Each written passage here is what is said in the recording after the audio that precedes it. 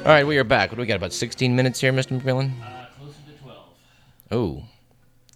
Let us know that the theme with which we began this segment, the famous Lost in Space theme song from, well, a good theme song from a bad TV show, was in fact composed by the immortal John Williams.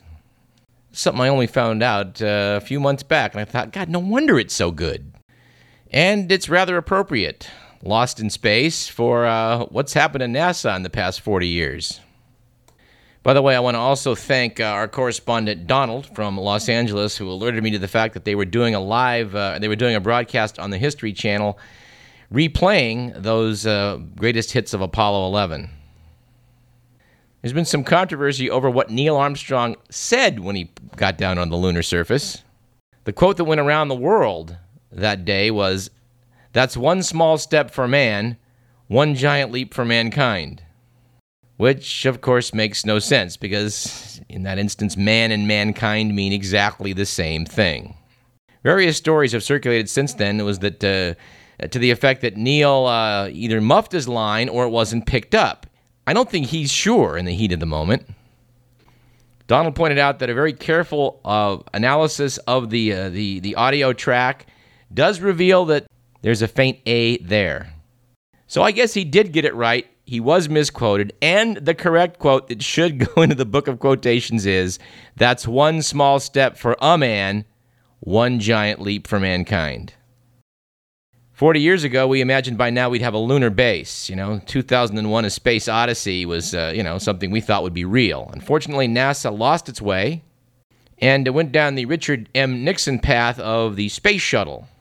Currently, the space shuttle exists to ferry people up to the International Space Station, the great white elephant that orbits the Earth to no good purpose.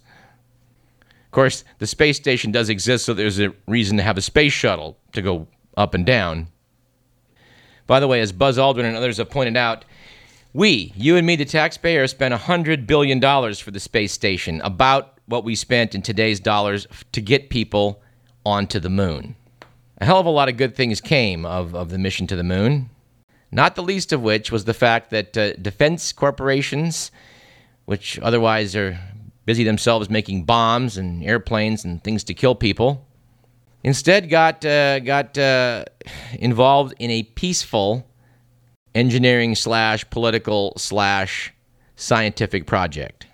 And I think it would be universally agreed that we've never quite thought the same of planet Earth since the astronauts took photos showing the lunar surface in the foreground and the Earth behind it. It really gave us a whole different perspective on where we live, which was itself a wonderful byproduct of the Apollo mission. Actually, there were supposed to be 10 moon landings. Nixon canceled the last 3, and Apollo 13 blew up. So only 6 missions actually made it. And unfortunately, although we should have set our sights to Mars to, again, if nothing else, enroll those defense corporations in doing something peaceful, well, that's something you can justify it right there. I must confess that this is one thing I have to do a little bit of liberal bashing on. Big fan of President Obama, but he appears to be decidedly unenthusiastic about going into space. This is unfortunate. And if I can digress a moment for the biggest news story of the past week, which you haven't heard about probably, is the fact that out at the 5th planet orbiting our sun, the mighty king of the planets, Jupiter, something very unusual happened a few days ago. The planet all of a sudden developed a black eye, first noted by amateur astronomers in Australia, and it appears that almost 15 years to the day after the comet Shoemaker-Levy smashed into the Jovian surface, some other asteroid or comet has repeated that performance. The initial black mark, which infrared telescopes revealed to be hot, is described as being about the size of the Pacific Ocean. Obviously, if whatever hit Jupiter had hit us instead, it would have been a bad day. Which is a compelling reason for why we need to have men into space. And I don't mean orbiting around and around the merry-go-round of the International Space Station. To successfully counter the threat of some large object bashing into the Earth, we're going to need some, Bruce Willis Hollywood-style crew to go up there and do what they can to divert it. Robots probably won't be enough. By the way, we'd like to refer you to the current edition of Planetary Report, the official magazine of the Planetary Society. We'd also like to refer you to Planetary Radio, which is heard on KDVS every Friday at about 8:30. Former Radio Parallax guest Bruce Betts has an article in there about how large objects are smashing into the Earth and how we need to basically be aware of that. And this is just another reason why we need to have an active NASA and an active space program. I mentioned liberal bashing a moment ago because it's sad to say, it is those of the liberal persuasion that seem to be most unenthusiastic about this. I suppose if we hadn't spent the $100 billion back in the 60s to land on the moon, we could have bought a lot more cigarettes and dog food for homeless people, or set up more programs teaching junkies how to dance, or maybe hand out thousands of spray paint cans to knuckleheads to tell them to go up and mark up the countryside and call it art. Boy, I'm sounding like Andy Rooney, aren't I? And you kids stay off my lawn! But seriously, it was probably one of the great moments of my lifetime 40 years ago, and I think anybody who was alive then remembers the fact that we were on the moon. And I really want to thank Don for alerting me to that broadcast a few days ago because, unfortunately, that's one I missed. My mom and dad had elected to go to Europe in the summer of 1969, and I tagged along. And the morning of July 20th, about the time that they were supposed to be getting down on the moon, I kept breaking from breakfast to go in the next room and check Italian television.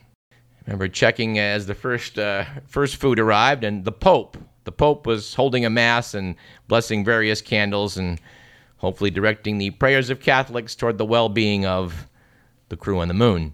By the time I got back from my bacon and eggs to take a second look, I saw what looked like Buzz Aldrin kangarooing his way around the lunar surface. I was not pleased. So I was very gratified to have been able to see the recreation on television the other night, which was, unfortunately, based on news footage, because NASA, it turned out, took the original tape recordings of the event and, to save money, taped over them. And perhaps the most curious thing I noted about the news coverage on this was the fact that, that one small step thing, that's not the first thing Neil Armstrong said when he got down on the moon's surface.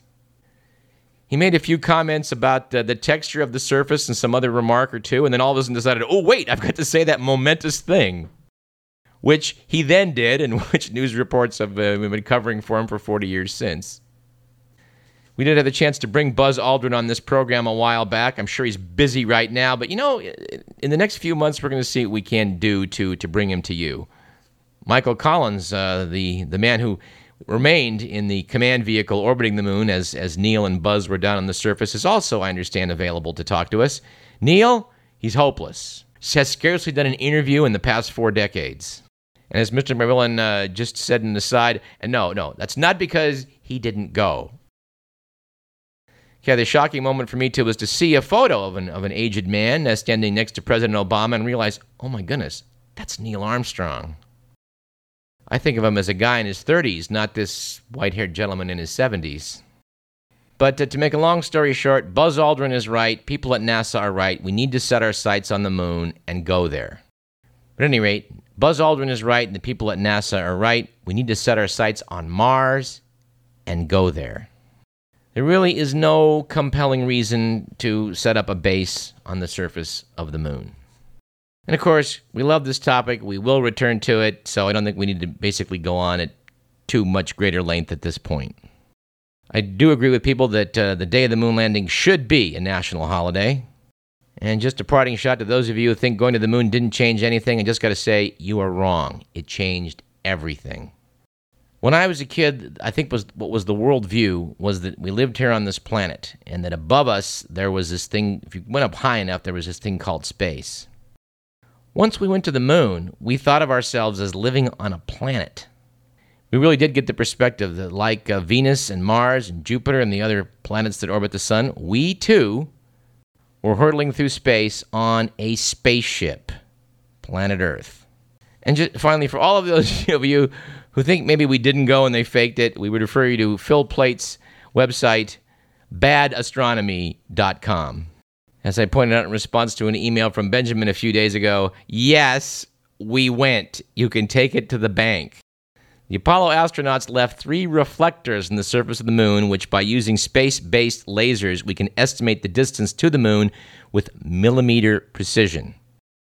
And while it's true you can place such objects with robots, the Russians put 2 up there, the 3 that are known to be there are in exactly the place where it is alleged the Apollo astronauts put down. If for no other reason than Occam's razor that it's the simplest explanation for why there's reflectors there, well, we went to the moon, okay? Might be worth mentioning as we wrap up that on our program about Philo Farnsworth, the man who was the inventor of electronic television, it was curious to note that in the last years of his life, he seldom watched television, even though he, was there at the creation. If you missed that program, we refer you back to our website. Check our archives for that one.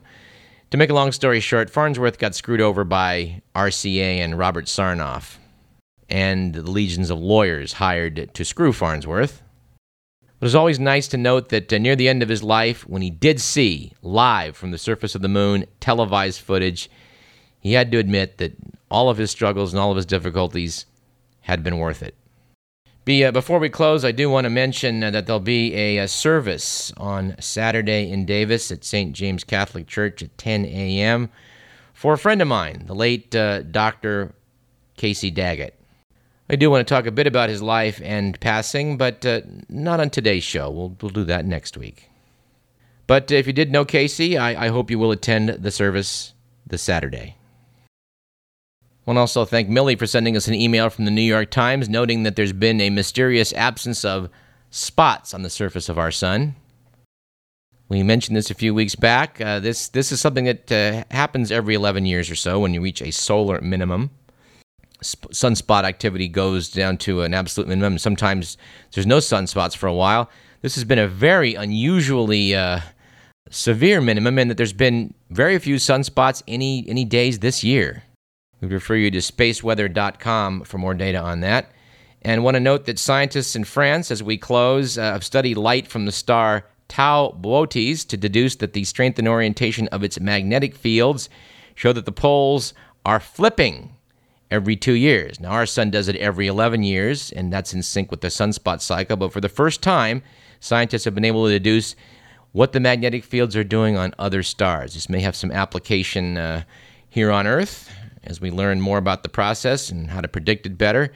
And of course, that is important for electronic communications because when we have solar flares and solar activity, there's sometimes hell to pay on the equipment like GPS and communication satellites, which we've come to rely upon.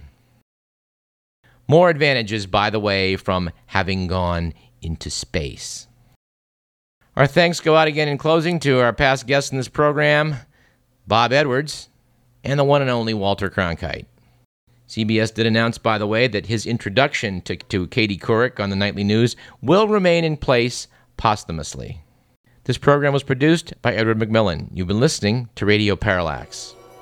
On next week's show, we plan to speak again with our good friend Whitney Lehman about the movie Food, Inc., as well as have a discussion about Public Enemies, or take up where we left off with our friend Matt Perry.